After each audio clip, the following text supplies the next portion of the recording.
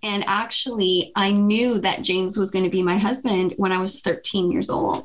Yeah. I remember my 20th birthday, and I remember being so worried. Like, I remember praying to God, making deals with him, saying, Lord, please, like, help me because I can't find anyone, and the good ones are all going to be gone. Take a girl and a guy, and they fall madly in love and form a family. Sprinkle in some counseling degrees and a doctorate, a dream of transforming relationships as we know it. And 20 years later, we give you power couple Dr. Ray and Jean Ketkodian. And this is Couples Synergy.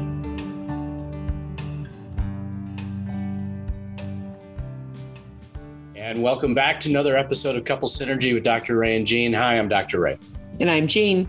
And this is our podcast about love, marriage, and relationships. Please check us out online at couplesynergy.com or on Facebook and Instagram at Couple Synergy. And please subscribe to our podcast and leave us a review or send us any suggestions on topics you'd like to hear more about. And now on to Couple Synergy, an in-depth look at love, marriage, and relationships, where we bring our experience helping thousands of couples transform their relationships for over 20 years. Every day we get to hear intimate details about a couple's celebrations, disappointments, and everyday challenges. We've often wished these stories were shared because we know we are more similar than different. So we've created not only an avenue where you can hear about people's intimate lives, but an atmosphere where people come over to our home pub, pour a drink, and share their stories, and we don't have our home pub anymore. That's right. So we got to change that up. Well, today on today's episode, we welcome our guests, Meg and James Heppner. Meg is a life coach, hypnotherapist, and the host of the Art of Being Human podcast. James is a self-help hacker and a strategist who hosts the podcast Weekly Wins and Losses with James Heppner. Thank you both for being on our podcast today, guys. Oh, we were so looking forward to this. As soon as it was in our schedule, we're like, yeah, that is going to be a fun conversation. We typically don't book out podcast appearances on Friday, but we're like, no, these people are going to do it. Thanks for having us. This is wonderful. Yeah. Well, it's more fun than work, isn't it? True. Totally. Yeah. That's one of the things you don't realize about podcasting, because you get into it going like, I really want to give value to my community. And then you go, oh, but it's also a lot of fun. Absolutely. And we love just meeting people all over the world, which is really awesome. And, thanks for having us on your podcast. That was a blast. Mm-hmm. This is like part 2, right? Absolutely. Yeah. So now we're in the hot seat. So yes, we treated you kindly. So if you want to do reciprocal, that would be nice. No, just fire away. Whatever you got. I love it. Well, we want to get into your relationship story. So why don't we just start with, how old are you guys? What do you do for a living? And how long have you been together? Oh, great question. So we are in our 40s. I guess I'm going to be 42. You're going to be an old man soon. Yeah. Oh, no, wait, 44, 44, 46. 46. Yeah. 46. So right. she's trying to pull me back to Forever 21. Like, apparently younger. I didn't know that we as men had. You always say that you like the graying hair, and I do have some, but I'm supposed to get younger. I like this. No, but I think it's like a denial of the fact that we are getting older, right? But we've been together for 26 years. We've been married for 22 years. And actually, I knew that James was going to be my husband when I was 13 years old. The very first time I saw him, I went, oh, that's my husband. And lo and behold, that's exactly what happened. Really? That is really interesting. And apparently she's done having children with me. So I don't know what that means. I got a vasectomy last week. You really are bringing it up. So apparently she's done with me. So I feel like an old man. I've been with her for that is true, for 27 years. But I'll just say this. There's no bags of frozen peas in the freezer anymore. No. It's absolutely. So our children are, like we said prior to this show, our children are traveling right now. They're in Phoenix at their first cousin's graduation. And so we have a 17-year-old and a 15-year-old. And so it's just her and I in the house now. And so we absolutely love it. I said to her this morning, it feels like we're dating all over again. So this is wonderful. I love it. So tonight we're going to a comedy show. We're going to laugh it up. And then we're going to see Circus of Soleil tomorrow. So we're not inviting any friends. It's just her and I. So no one's coming. Awesome. There was a movie, Failure to Launch. You guys remember that one? Yeah. Terry Bradshaw was in it and everything. And he wanted his son, Matthew McConaughey, to launch out of the nest so that he could turn his bedroom into a naked room. Oh, that would so be up James's alley, because if there's an exhibitionist in our family, it is 100% he would love a naked room. Well, we told our son once he's out of college, it's naked house. So we can't wait for him to go. So tell us the story of how you guys met. Well, I was close friends with James's younger sister, and she was my age, and we got along great. And the reason, if you don't mind, just as an introduction, my sister Marilee, who she became friends with, connected with Meg because my sister married my older brother, Meg's older brother. So we're a very entwined family. These are two families, right? Yes. I know. Go ahead. But before I'd ever met James, I was friends with Marilee. I was friends with his younger sister. And one day I remember sitting at her kitchen table, and she said, "Oh, my brother's coming home today." And something weird happened in me. Like, I wasn't this like crazy boy, crazy girl, but something weird happened where I went, "Oh, pay attention, like just pay attention." And I remember hearing his vehicle come up the driveway. They lived on a farm, so there's like this crunch of the gravel. I remember hearing him open the door and coming into their entrance. And I always say when he came into the kitchen, it was like the heavens opened and the angels just sang. Like, it was a moment I remember. And I remember looking at him going, "Oh, that's my husband." And then I got, like, of course, really nervous and shy and whatever, right? I was 13. And I went home that night and I wrote in my diary, "Today I met the man I'm going to marry, but I'll date a few other guys first." I don't know why. I think I figured I needed experience. Well, and the problem, I mean, she's 13 and I'm 17. So I could tell she had eyes for me, and she was really nice to me. And I thought she's really cute, but I'm like, this is wrong. Like 17, 13. So there's no dating going on. You were not looking at me that way. Yeah. Then, no, exactly. Right. And however, so I knew that she was able to date when she was 16. I remember driving through town one day and I saw these boys were chasing her around town. They're just having fun. And I remember thinking, this is not okay. This is not okay. So that's how we started dating. You're 16 and it was kind of different. I was 19, you were 16. So we were, we took it slow for a while, but let's be honest, you got married when you're, 19 3/4, and I was 23. Yeah. So it's funny when you tell the story now in the day and age that we're in now, it seems like, oh wow, were we ever young? But like, we lived in a small town and it was 26 years ago. And it was just, it was very natural and normal. Like, it didn't seem as young, I guess, because now I look at my kids and I go, oh my gosh, you're so not ready for a relationship. But the scenario that we were in, the values our families held, this community we were in, it was really important to find a spouse. It was really important to find someone to love. Do you think that there is some connection to that feeling that you had of that knowingness? Where do you think that came from? To me, this is a very weird thing that happens to me. Like, to me, that's my women's intuition. I know I was only 13, but to me, that's my intuition, sort of and my sort of connection to the divine, if that's not too kind of wonky to say.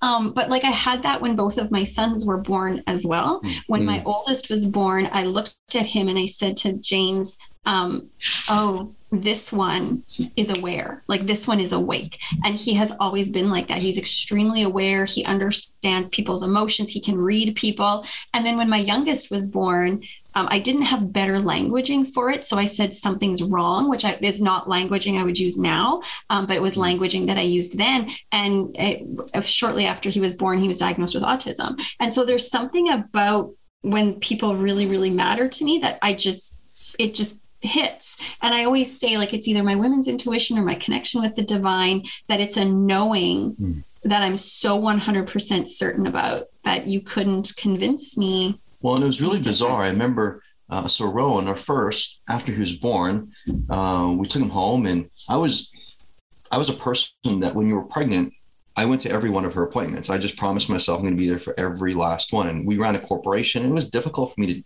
and challenging to schedule off, but it didn't matter. I went to every single one. I heard their heartbeat for the first time and recorded it on my phone, and I have it someplace in my files. And it was just me. I was excited about being a dad and supporting her and supporting us and just starting this thing off well. And I'll never forget. So we took Rowan home from the hospital, and we brought him into our new home, and I said, hey, honey, I'm just going to go to the office. I had promised her, by the way, that I was going to stay home that day. But then I had a lot of emails and calls come in. I just needed to go to the office for like a couple of minutes, maybe half hour, an hour or so. And then so I said, I'll be right back. And she goes, hey, this is totally fine. And we got the bassinet set up beside the bed. And I kind of tucked her, put a blanket over Meg, and she had Rowan beside her, and it was all good. However, what was really interesting is I was at the office for about 5-10 minutes, and the phone rang, and it was her. And she was crying. And she goes, James, you got to come home. I said, what's going on? And she says, I don't know what to do with this baby. This baby can see straight through me. And I said, oh, baby, don't worry, but I'll be right home. That's no problem. He's just a little baby. It'll be just fine. I remember thinking she was kind of crazy. Like, honestly, thinking this is just like baby blues or something.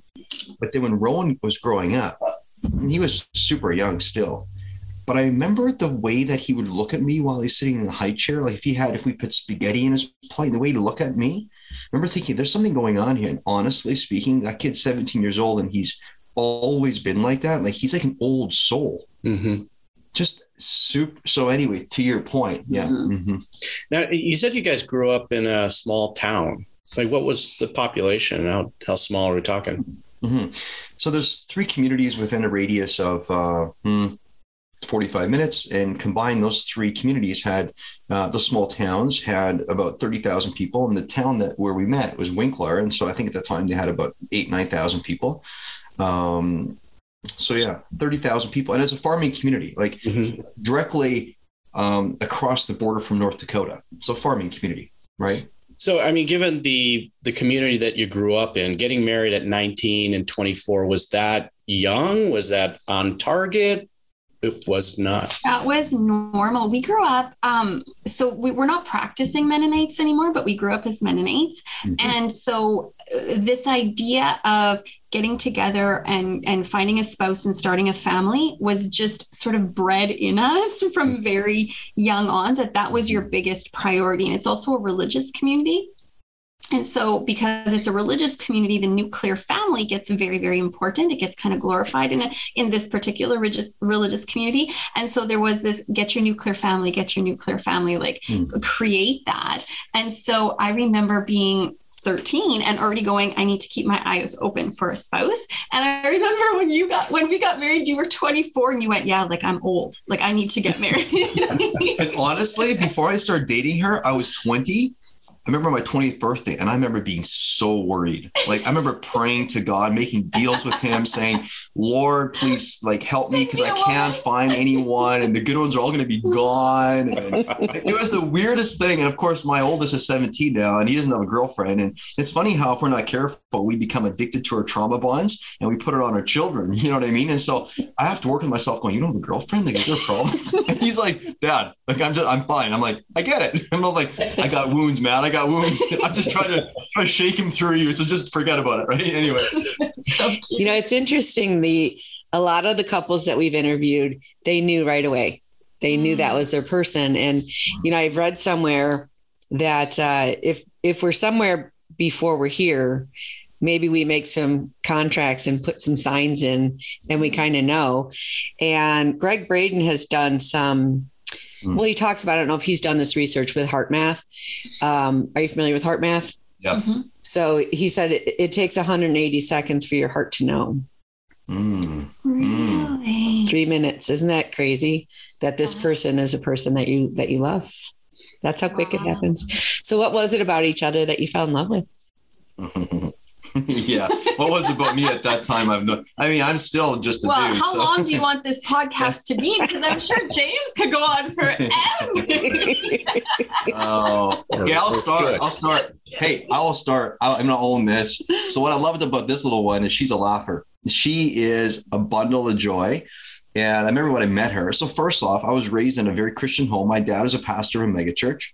And there was lots of rules, like a lot. We were taught what to think, how to think, not so much. Okay. So a lot of what to think, a lot of seriousness. My dad gave his life to the church, had a small farm, never got paid by the church. He was offered to, but refused, gave his life. And this is a, beautiful mission, really, if you be honest. Like he would spend so many hours and evenings, counseling and being at the bedside of people who are dying and marriages, like all honor to him. It's just a beautiful, beautiful thing. But I'll say this, for me, I'm always interested in challenging kind of the status quo. And so my brain works a little differently. Harrison was diagnosed with high functioning autism. I've never been diagnosed, and Meg neither, but genetically it's somewhere.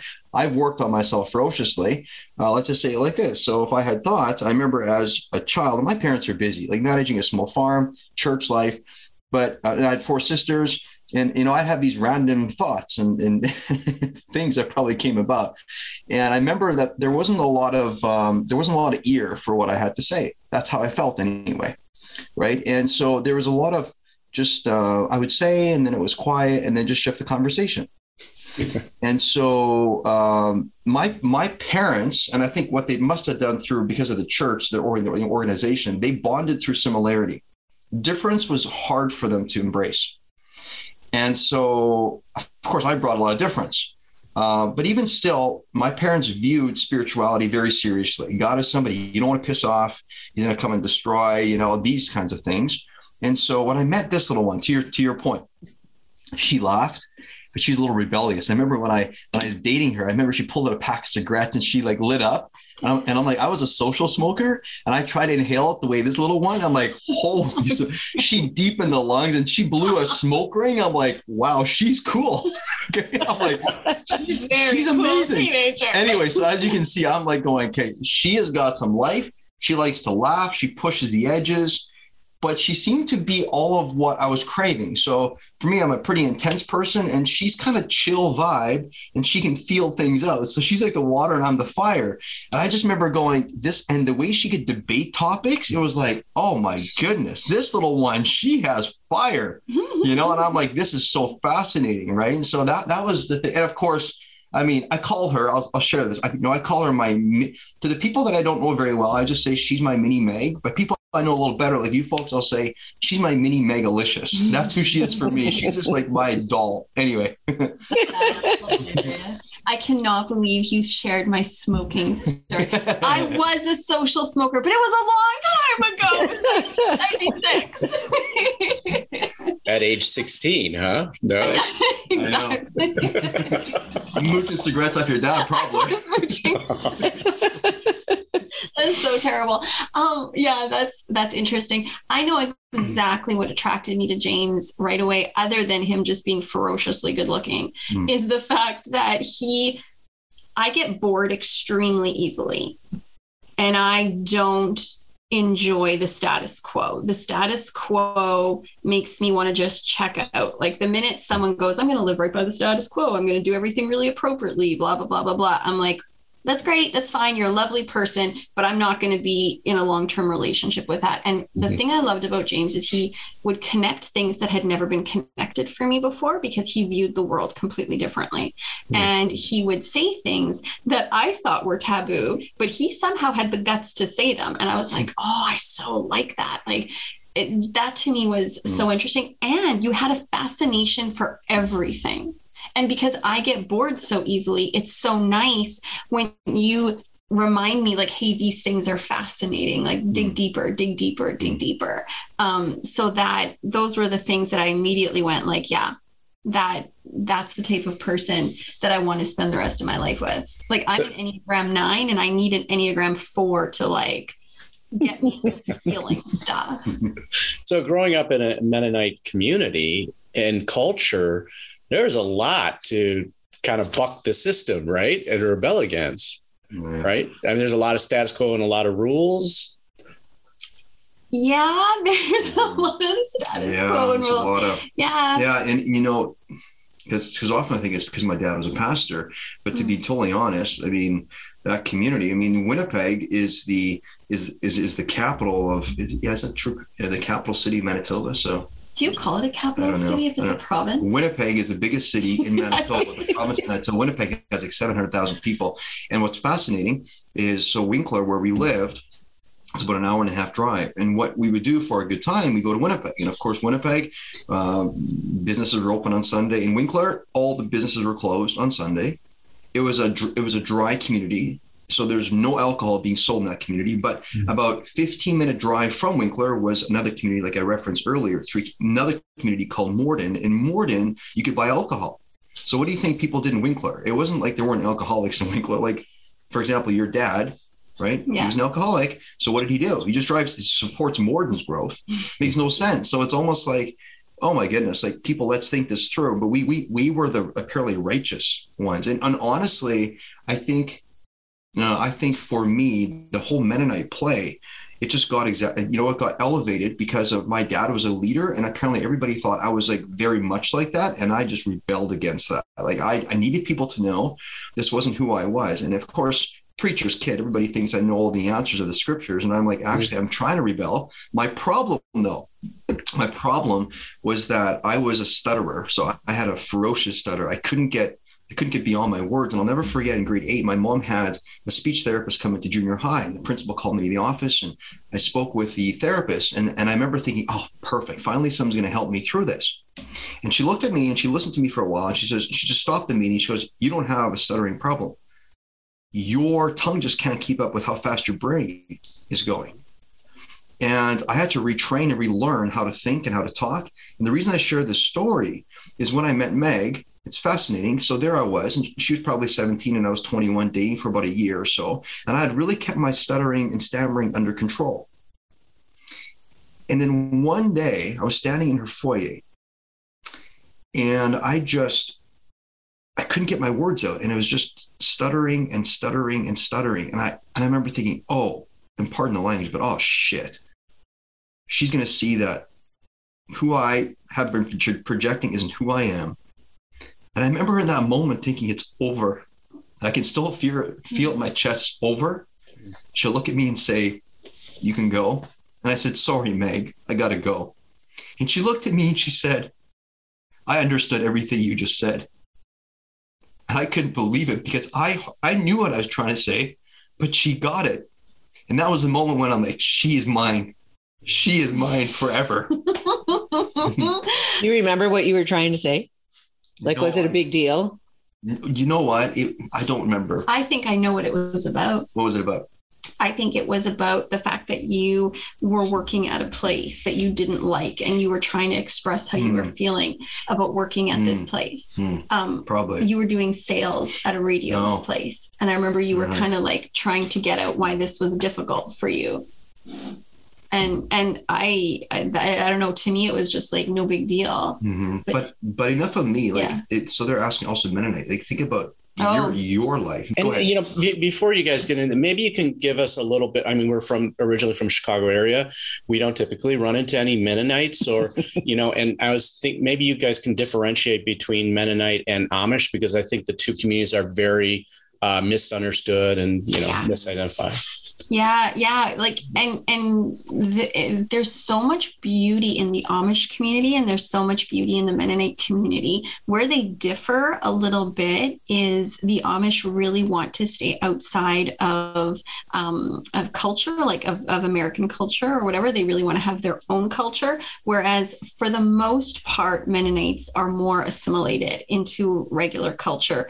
Where they sort of separate themselves is language. They speak their own language. They have an Anabaptist sort of religion. So very, very pacifist, very adult baptism, things like that. If you're familiar with Christianity at all, some of that will make sense.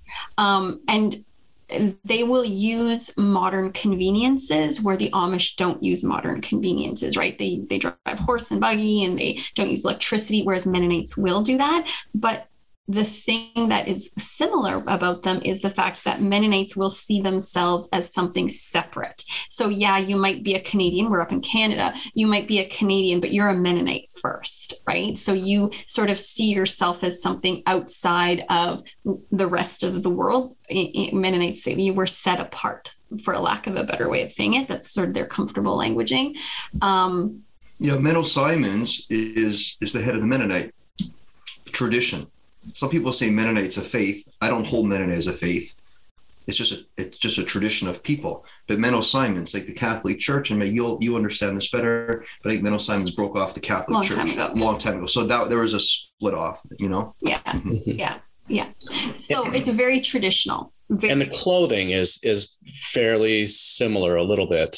It depends on how Mennonite you are, for lack of a better way of saying it. My mom dresses in a bit of a more traditional Mennonite way. I have aunts and uncles that wear head coverings and dresses. Yeah, so they dress a little bit differently and don't use modern technology and really kind of submit themselves to a very literal reading of the Bible. Okay. And so your upbringing, you started to talk a little bit about originally coming from Mexico. Is that correct? Yeah. So my family is we're not Mexican, we're Mennonites, but we did live in Mexico, or my family lived in Mexico. I'm actually the first Canadian born child in my family. But my family lived there. And so it's infused with a lot of Mexican culture, which I'm extremely grateful for. But they grew up there in poverty. So my grandmother lived in a small home with no running water, no electricity, no outdoor plumbing, indoor plumbing. You had to go use a little outhouse, dirt floor. So that's sort of where we come from. And so really very earthy kind of people, but like so beautiful, because there's such a focus on, in my family anyway, on the things that matter. So my family has always been very in tune with death, in tune with the realities of life, in tune with, how much privilege we actually have if we look at how we live now. Fighting for the underdog, the widow, the orphan, that's kind of the idea. Like, and so that's to Meg, your point, taking the Bible very literally, like fighting for, standing beside those that are suffering. So I don't know if you've ever heard of the, Hutterites. Hutterites are well known for just their care. And these people, of course, live together, like in a communal place, which we don't. We all have our own. Well, when I say we, I don't know if we're part of for Mennonite. I don't think I really am. My parents said you're born into the Mennonite tradition and then you are that. And I'm like, well, we don't act like Mennonites. I'm not quite sure what that means. So anyway, but what's fascinating about your parents, I'm just thinking this through. There was a mass immigration that actually happened. Mennonites originated from, so they kind of traveled around Europe. They went through Germany and then Russia, and I guess it was Prussia, different things. And then they picked up these small little dialects. And so Mennonites do have kind of their own language, which is falling apart. It's Low German. My parents, I can still speak it. My parents taught us that. So it's kind of like a little, like Yiddish, it's a bit, it's a little different. But what's interesting is the Mennonites moved from place to place because of religious persecution. And they would move to countries where they're guaranteed their religious rights. So when Canada said back in the day that your children have to go to school, I don't know if your parents or your grandparents were ones that did it for this reason, but there's a mass immigration away from Canada. So the Mennonites came from Russia to Canada. Those people in Canada, they moved to Mexico or Bolivia or Paraguay, where the governments didn't force you to put your kids through school. So there you go. You can see it's a little bit of like, faith comes first, and we're going to go where we have rights that way.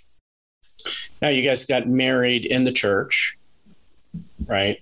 But you said that you guys are not practicing Mennonites currently. At what point did that shift and change for the two of you? I think when I got pregnant with Roan, I remember thinking to myself, this is not a faith or a belief system that I can pass down to him. Right. Because it's very fire and brimstone kind of be good or else type of teaching. And I just went like, is this really where I want him to find his faith and find his foundation in life? And we just kind of went, no. And so we went through a journey where we went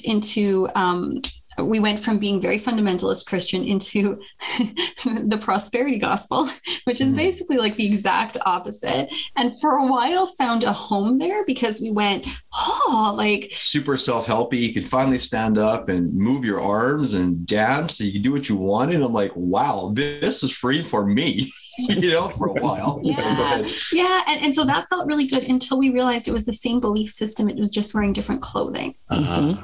And then we went, oh, okay. So we don't want to rearrange the furniture of our beliefs. We actually want to burn down the house. Right? We want to rebuild. And so we sort of burnt down the house and went, you know, what's the most important thing? So for me personally, I won't speak for James, but for me personally, I'm still having this love affair with the teachings of Jesus. I still, you know, value so much of the things that he said, and I still live my life on that moral foundation, but I view them very, very differently. Like most people, when they hear my belief system, they go, oh, that's not Christian. Like that's not. And to me, I think it's a more accurate interpretation of what he was actually trying to say. But that's just my opinion and whatever. And so we're sort of raising our kids with a very open, liberal mindset. And I don't know what you would say for yourself. Yeah, when you say open, liberal, just teaching them how to think and not what to think. And sometimes, honestly, when our kids reveal what they think, I gasp because I always wanted that experience when I was a child to have the ability to share. But then when I hear what they say sometimes, like, and, you know, I kind of think to myself, oh boy, did we screw up? Because they're thinking, but then I have to go back to them. No, we taught them how to think our best we could. And they're just playing with it. They're trying on different things, and it's a beautiful thing, and they're making room. And so actually to the play of making room, you know, and you know, I'm with what you say, Meg, and you know, I think I would consider myself a person of faith, and I would still say I'm a Christian, but I'm now a religion-less Christian. So the orthodoxy, so all of my work, I return choice to people, passing on the baton and just saying, shut up, don't ask questions, and just pass it on and do the same thing 15 generations down the line. I just can't do that. I can't be about that work. And so to me, the stories of Jesus, whether they're true, whether it happened or not, doesn't shake my faith at all. And this is why. To me, the Bible is a whole bunch of stories where there's this force of love that wrapped itself around the human experience, no matter what the human did. It's like Jesus said, you've heard it said, like, here's the law, don't do this, but I say unto you. So it's like this. My faith was once very shaky. You knocked at certain things. You question, well, I wonder if the Noah and the ark really happened. And it'd be like, of course, your faith, you start questioning, is there a hole in this? I feel like I have an unshakable faith now. To me, I am more linked and have a deeper experience with Jesus than I ever have. But I make room for other people if they have different faiths, I make room for that. If they find their way to God or whatever they say, all I happen to know is, to me, love is something that you do. You can talk about it, but like Sir Francis of Assisi said, if words are necessary, use them. Let my life be an example, right? There you go. You know, one of the most important things for couples is to have a common spirituality, not a common religions per se, but common spirituality. And it sounds very much like your spiritual journey, the two of you, has kind of been side by side as you've been trying to kind of figure this out.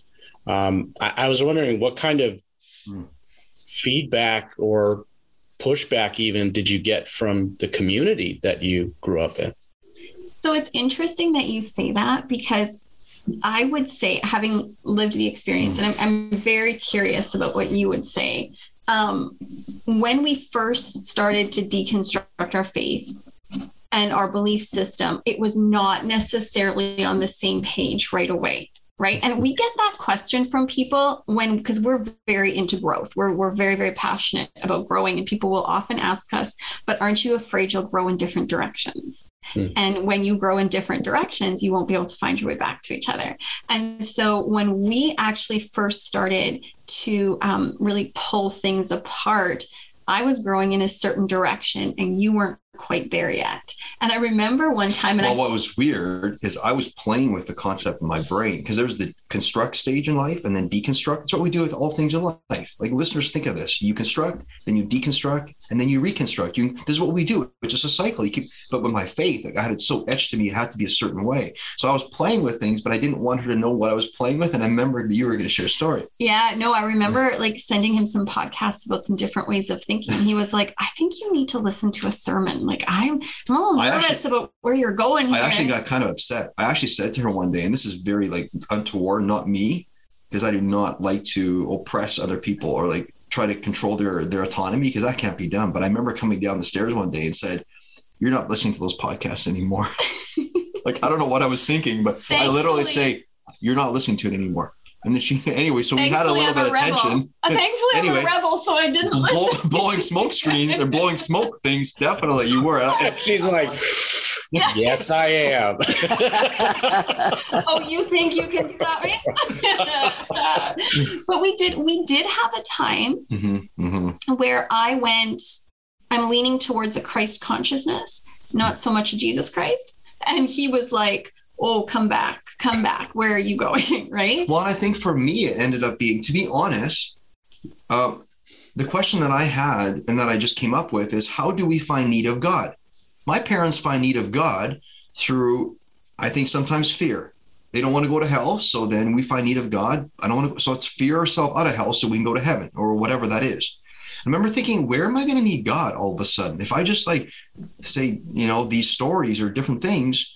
And then, of course, I was thinking like manhood, and I think society still has this, and this is not supposed to be sexist, but I really take responsibility for my family. I just do. We have 2 boys, whether 2 girls, 2 boys, doesn't matter. But I'm like, I wonder what this means for a boy. It's like, I grew up with a faith tradition, and I happen to be honest, there's some beautiful things. We have friends that weren't ever raised in a faith tradition, whatever that is, but they're never raised in any faith tradition. And, sometimes I see them stumble through life and I'm thinking, why don't we stumble? Like, for example, when we got married, it was till death do us part. And that's how Mennonites do it. And we make a commitment. Like when it gets rough, we don't get on the bus and take off. We don't do this. I mean, there is divorce, of course, but it's one of these things where it's like shocking. You're divorcing, like what happened? Like something horrible had happened, right? Yeah. Yeah. So. Yeah. That's such an interesting thing. I think where we always agreed, regardless of how different we were in the beginning, is the fact that love was a main priority for both of us. Mm-hmm. How do I love you? How do I love you? How do I be loving towards you? And even though that was sometimes not the easiest, and even though sometimes that maybe looked in a way like we didn't maybe understand, even like I'm being loving by saying, hey, don't listen to those podcasts anymore. I know he wasn't trying to control me. He was trying to love me. He was trying to go like, look, are you becoming some West Coast liberal crazy woo-woo person? Like what's happening to you? And he was trying to rein me back into a reality that he thought was more true. And so it was just realizing like, okay, this is coming from a loving place. This is coming from a loving place. That in the end, that was the value, I think, that held us together when it felt like we don't know where we're standing. We don't know what we're doing. And I think that's actually been something when I look at our years together, that's always been the value that we've come back to. This idea that what is the most important thing? Love. So what's the most loving thing? This. And even if the action that's correlated to that seems a little bit wonky or a little bit strange or maybe is even painful in the moment, the intention of love was always recognized. And so because the intention of love was always recognized, it felt like even through difficult times we were together, and a solid sort of base for us. We were always sort of solid, even though we might have been like going, I have no idea what you're doing or thinking. And the deep down, I always trusted Meg's intention. I just learned from her. She may be 3 years younger than me. She may be like 4'10"3/4, and I'm 6 feet. I don't care who this mini person is, but she's got some pretty keen awareness. And so there's several things in my life, like I couldn't compute the way she put it together. So I knew we're on a journey. I think just to even fill in a little bit what you were saying, Dr. Ray, here on family, extended family. So if you don't mind, I'll just kind of expand it and I'll go forward. What we ended up doing is we moved from this little community, Winkler, we moved to Winnipeg, and that's the capital city of Manitoba. And we did this about 9 years ago. Harrison has high functioning autism. We wanted to take him to a special school. We enrolled them in a school that we thought would be better for him. So we moved there. Our business was in Winkler, so I had to commute, though I found ways around that to some degree. But what was interesting is we found ourselves really as a family circling the wagons around each other. And so family, they were busy in the home farming community. They hardly ever came to visit. So we were just kind of there and developing our own style. And we did, and that's where we were in the praise and worship church. And it was kind of like, wow, amazing. And this love and goodness, and God isn't just evil, and not evil, but God isn't just about seeking punishment. Punishment. Sorry. Exactly. Right. And, but then 6 years ago, then we moved. So tying in, you're saying West Coast. So 6 years ago, currently we live in Vancouver on the West Coast. And again, our family doesn't travel that much. And so I think we kind of put ourselves into this safety place where we were able to deconstruct our faith. And I'll be honest, like when you say pushback, I would see text threads come through on family and the way that they talk about things. When I was in deconstruction, I could barely stand it. Like I would text them sometimes and I'd be like, I didn't want to say you guys are crazy, but I'm trying to like help them and take them where I thought they wanted to go. Mm-hmm. Well, no, they don't want to do that because they find need of God in their own way. So I got more upset and finally I had to like get off of some threads for a while. It's just messy, but I never really got angry with them. But now what's interesting is now we've kind of reconstructed, which now we leave room for them and what they do is perfectly fine. And that's how they choose to serve and choose to show up. And so it was rocky, but I think because we moved to new locations for us, I don't know what you think, but it helped us and it helped me. Because, being a dad and responsible for the kids and different things, I could relax. I could observe my children. That back to your thing, the stance on love. I could observe our boys are loving, good, present. People at the store, at the school, they'll always say like the boys are just so loving. And I can hear this. So I'm not looking for validation. I could just see that. I think we're on the right track. And grandpa keeps saying these things. And I don't think they really know how far we've deconstructed our faith, but they're curious, I think. So I don't know if they'll ever ask. I'm okay with it. So. Okay. I think it's interesting, at least here in the United States, a lot of people have moved away from religions and the schools have really become this driving force. And, in any type of, religious type of environment, you're really asked by what you can give. And that's, I think, a really important thing for human beings. And the school systems here is about what can I get? Mm-hmm. And these younger generation are they're calling it the narcissistic era because it's all about the self. Even we take selfies and it's interesting and they're not able to really pull off relationships at all.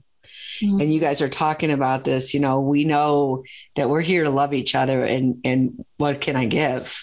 And that is like one of the things that makes life rewarding and satisfying and safe and good. And I think there's a lot of unfortunately lost. Yeah, I think you're talking about this deconstruction of your faith, but then you also talk about the reconstruction of it. Mm-hmm. And I think that what we're seeing, this trend of the deconstruction happening, but there isn't any reconstruction. There's nothing. Right. Yeah. There isn't after, putting it back together and like figuring out how you make sense of the world, how you connect with people and how we, fit in this universe. That's not happening. Yeah. Well, you see this. Yeah. You see this weird people going from construction to deconstruct, but instead of moving forward and reconstructing, making it all belong, pinging back to construction and then back to deconstruct. And they're in this angry stance. And one of the things that I love that you've taught me, Meg, you've done it so well, is you keep talking about emotions are like arrows. So Jesus was always pointing to something greater than him. He says, listen, I'm not the deal. I'm not the deal. And he's constantly so Meg keeps saying, like, when you have an emotion, so if you're in deconstruction, and when I get the text thread from my parents and it makes me angry, for example, and I'm an amateur in the Bible, but Bible says be angry and sin not. It's just like, let your anger point to proper action. Let it take you. And right next to anger, if it's proper action, will be sadness. And after sadness is love. Sorry, you were going to say I cut you off. No, it's okay. I think that's a good point. But to your point about being a narcissistic sort of culture that we're diving into, I think that was one of the things that in our marriage we had to realize, because being set up in a glorification of the nuclear family, being set up so that was our immediate culture, but then being set up in the bigger culture, when you're watching the rom-coms, when you're watching Failure to Launch and all this stuff, and you're sort of saying, your person will complete you, right? Ad nauseum. Your person will make you whole. Exactly. I think when we finally realize our person is our teacher and our mirror, not our validation and our completion, that we went, oh, these things we think are problems are not problems. They're opportunities for growth, right? Because even like if you look at the deconstructing of our faith, if we would have looked at that like, oh shoot, we're having problems, right? That would have made it a much, much scarier situation. But if we look at it and go, okay, you're my teacher in this moment. I disagree. I don't understand. I don't like what I'm seeing, but you're my teacher because you're something I want to reject. And I need to learn to accept the things I want to reject in order to grow spiritually, right? Or even a mirror. If you're mirroring me and I don't like it, it's really not about you, it's about me. And so going, oh, so if I'm looking at you going, you're such a jerk.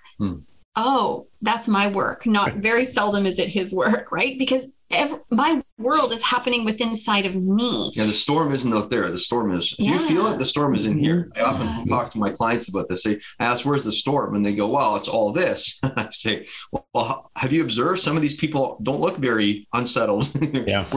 Anyway. Yeah. I always say, what's the common denominator here? 100%, 100%. And so I feel sad for couples who are getting married or getting together right now or whatever, or even if they've been married for a long time, but that look at each other and go, you're the fault or you're the problem, or if only you would change. Now, in cases of abuse, stuff like that, yes, 100% get yourself into a safe situation. You don't need to put up with abuse. But when it's that sort of irreconcilable differences, sometimes I think to myself, like maybe if you were to say, look, who knows if we're going to stick together? Who knows, this may or may not work. But right now, you're my teacher.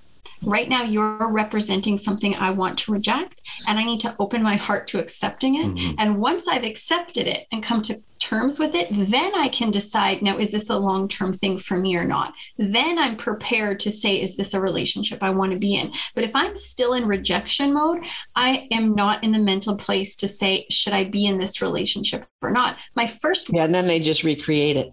Exactly, because you're going to take yourself into the next relationship. Can you guys share your engagement story? Oh, I almost forgot. I don't know. Okay, you share it. I know. You share it. It was so sweet. You share it. It's good. So I was lucky enough to be one of those people that grew up in a very dysfunctional home. So I was taught very early on to cheer for the underdog and to see the suffering of the people who are hurting and who hurt others, because there was a lot of that going on in my family. There was lots of sort of tumultuous conversations and experiences and whatever. I didn't appreciate it at the time, so I got out of my house as quickly as I could. So I was 17 when I moved out of my house, and I needed 3 jobs in order to support myself and be able to afford an apartment and a car and all that kind of stuff. So I was working 3 jobs, and I had applied for a job that would give me the income so I could quit 2 of my jobs. So instead of balancing 3 jobs, I would only have to balance 2 jobs. And I got in the interview and I was so excited. And then they called me and said, I'm so sorry, you're not what we're looking for. And I was devastated. And James was like, well, let me take you out for dinner to make you feel better. And it was a snowstorm. In Manitoba, it storms, minus 30, minus 40. So that's below zero. So freezing zero, it's cold. Yeah. And we had talked about marriage, but for about 6 months prior to this, anytime I talked about marriage, he would slough it off like, someday. And I was like, that's so weird that he doesn't want to talk about marriage anymore. Like getting kind of nervous here because I've invested now 4 years of my life in this guy. And if you're not planning on popping the question, like maybe it's time to move on. And so I was just kind of getting nervous about the fact that he didn't want to talk about it, or would say another couple of years. And I was like, oh, are you serious? I'm getting tired of working 3 jobs. If nothing else, I need a sugar daddy. And I'm totally kidding when I say Which, that. by the way, when she bought her car, when she moved out, she asked me if she could borrow money. I never said borrow. I never said For the borrow. record, I remember borrow. I never said borrow. I said, do you have extra money? I apparently gave her $4,000. And I realized I better get married to this woman because she's never paying me back. So the word was donate. It was but you should have known that when I I had a hard time keeping a job, my lady. No, so I didn't have a lot of money. I was saving up everything. He had way for a ring. I did it. Exactly. Well, that's true, but no, in my family, if you gave someone something, you never expected it back. That was why you said yes to giving it to them. So when I said to him, hey, I need a car, you got any extra cash? And he said, sure. I went, thanks. I didn't think he meant I was supposed to pay it back. Like, that's ridiculous. I'm not going to pay you back the money you gave me. Keep with your story. Anyway. I just wanted to make sure listeners hear this, because I still need support on this. GoFundMe. The ongoing debate. Totally. Even just emotional support's all I need. I'm totally fine. James is $4,000 back with interest after all this. No, I don't need money. I just need somebody to understand me. I just need to be heard and validated. Okay. So anyway, so he said, I'm going to take you out for dinner. And he was going to take me to Winnipeg to a really beautiful fancy restaurant. And it was snowing so bad he couldn't. So he had to do a quick pivot. And we had one nicer, and I use that term very loosely, nicer restaurant in our hometown. And so he got busy all afternoon. He booked their sort of private room. He filled it with flowers. And so when I got off of work, he went, here, I'm going to make you feel better. We're going to go to this beautiful restaurant. And every time they brought out something for us to eat or drink, they always brought a rose. And so they'd bring me a rose, and every time, we get our dirt or our whatever, entrees, and et cetera, et cetera. Yep. Mm-hmm. And then I thought to myself, well, this feels a little special. Like, this something feels a little here. And I thought, no, because he's being such a jerk and not talking about marriage. This is nothing. He's literally just trying to make me feel better. And so I was kind of battling with myself. And then when they brought out dessert, then they brought me the last rose. And on top of the rose was a beautiful ring. Oh. And I was like, oh! And then he got up and moved to the other side of the table, got down on one knee, said a bunch of beautiful things. I don't think either one of us remember, because we were both bawling our eyes out. I'm like, phew, if I don't have to pay back that $4,000. Yeah. I'm like, what am I doing? I just bought a ring with this rock on it. I'm like, further investing, which maybe this just explains why when we did our vows at our wedding, we actually bawled the whole way through it. I don't know. We're just like, I don't know why we're doing this. But when you and I get really happy, we just cry often, right? Yeah. Anyway, so and then that was it. Six months later, we were married. Just like that. And it was bizarre. We had our first baby 5 years later, and the Mennonites were like, what do you do in the wintertime? You get a cozy blanket and you cuddle up. Sorry, So they were like, hey, is there a problem? Like, you guys have marriage issues, or is there something going on with the parts? And we're like, no, we're good. Was that planned? You guys waited? Yeah, we waited. Okay. Yeah, my mom was a bit of a rough mom. She had a unique parenting style, my mother. And so I always went, perhaps I'm not meant to be a mother, because I'm not sure I know how to not be that. Mm-hmm. And then he went, we're getting old and I want kids. And I went, because we were so young and dumb, right? Really, we really were, looking back. And so he went, look, I want kids. And I went, well, okay then, right? That was about as much thought as I put into it. And then when I got that pregnancy test back and they went, you're pregnant, I went, my whole life changed. Just in the blink of an eye, I went, I love this little thing inside of me more than anything else in the world. And I will die for it and kill for it simultaneously. And then after that, motherhood just felt so natural to me, which was a really bizarre thing. Yeah, it's awesome how those that gut level intuition just really helps you through all that stuff. Yeah. So this has been awesome, but I have one last question for you guys. What is it that your partner does that they love you?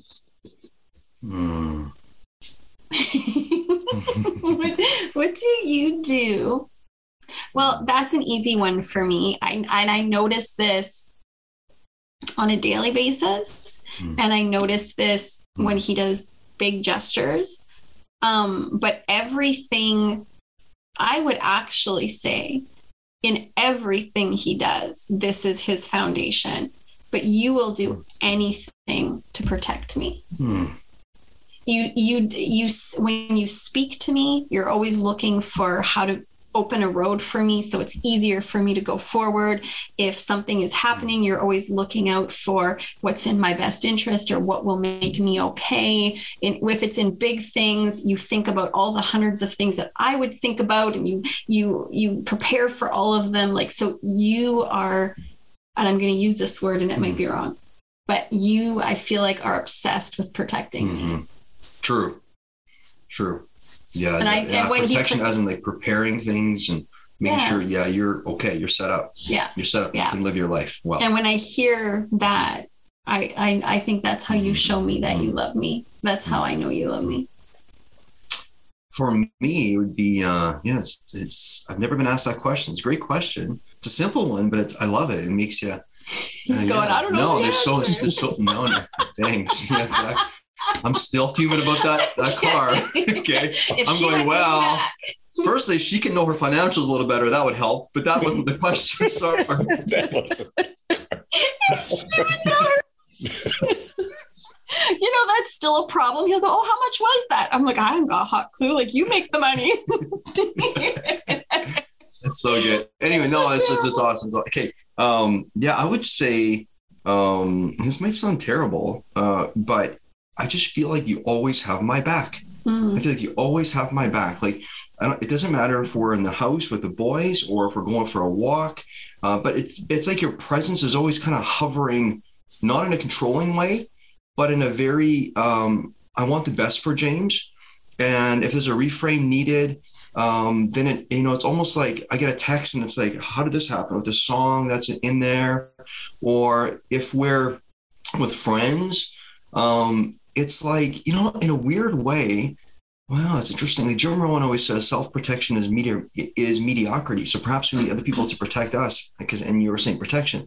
But I always feel like when I got you with me, there is, and I suffer from low self-esteem most of my life, but she's always there. And she knows, she's been with me for a long time, 27 years, and it's like, and I don't lean on a construct. I don't lean on for her to do this, but I feel like she's always there mapping out. And it's almost like she can feel when I'm feeling threatened, when I don't need to feel threatened. And she'll look over at me and she looks at me before I even feel it, is how I feel. So she gets it. And I look at her, it's like, to me, she's just like an amazing, safe place. She's somebody that nurtures my life. She creates this environment. Like, it's just her flow and her chaos is just incredible. Like, seriously, her chaos is just like, it's just amazing to observe her go about and flutter around with the boys. And so I know she loves me because she just dares to be herself. That's the answer. When I started dating her, I always wanted her to be her. And I said, someday I'll give you a safe place. When I see her, she dares to be herself in a larger capacity, not just in our house, but with friends. It makes me so happy. I just wanted this little one, I just wanted her to fly out of the cage and be free. That is so beautiful, guys. Wow. And for all of our listeners, if you want to listen more about Meg and James, you can listen to the Art of Being Human podcast, right? And Weekly Wins and Losses with James Heppner. And exactly, they can just type in Weekly Wins and Losses.com and they'll come to my website, or you just type in James Heppner P.com and you'll get to and yours is Meg Heppner. Same thing. That's awesome. We'll have that in the show notes. Yeah, absolutely. Guys, this has been a pleasure. Thank you so much for doing our podcast and sharing your story. Thanks for giving us a space to share and for listening. I mean, we just think relationships really determine the quality of your life, right? How you do relationships, and knowing that there's people like you out there doing the work of helping people get beautiful in their relationships and create these really loving environments to live in. I think that's such a beautiful thing. So we're super grateful for you guys and for what you do. Absolutely. Thank you. I want to thank all of you for joining us today on Couple Synergy. Our passion is in helping couples and people have happy and healthy relationships. And this podcast gives us a fun way of bringing our knowledge and expertise to you, our listeners. Human beings have been sharing stories since the beginning of time to bond and heal and grow. We hope that by you guys sharing your story, it's enriched your lives and the lives of our listeners. For all of you listening, please let us know how you enjoyed the show. If you have any questions, comments, or topic suggestions, please email us at contact@couplesynergy.com. For more information about Couple Synergy and our programs such as Relationship 101, our home study course, the Couples Weekend Intensive, and our premier coaching program called Couple to Couple, look us up online at couplesynergy.com. And if you know someone who could benefit from this episode, please download it and share it. And thank you for listening. Until next time, synergize your life and synergize your love. You have been listening to Couple Synergy with Dr. Ray and Jean Ketkodian. Couple Synergy was recorded, edited, and produced by Dr. Ray and Jean Ketkodian. Voiceover and music entitled Breathe and Let Go was recorded and composed by Gina Gonzalez.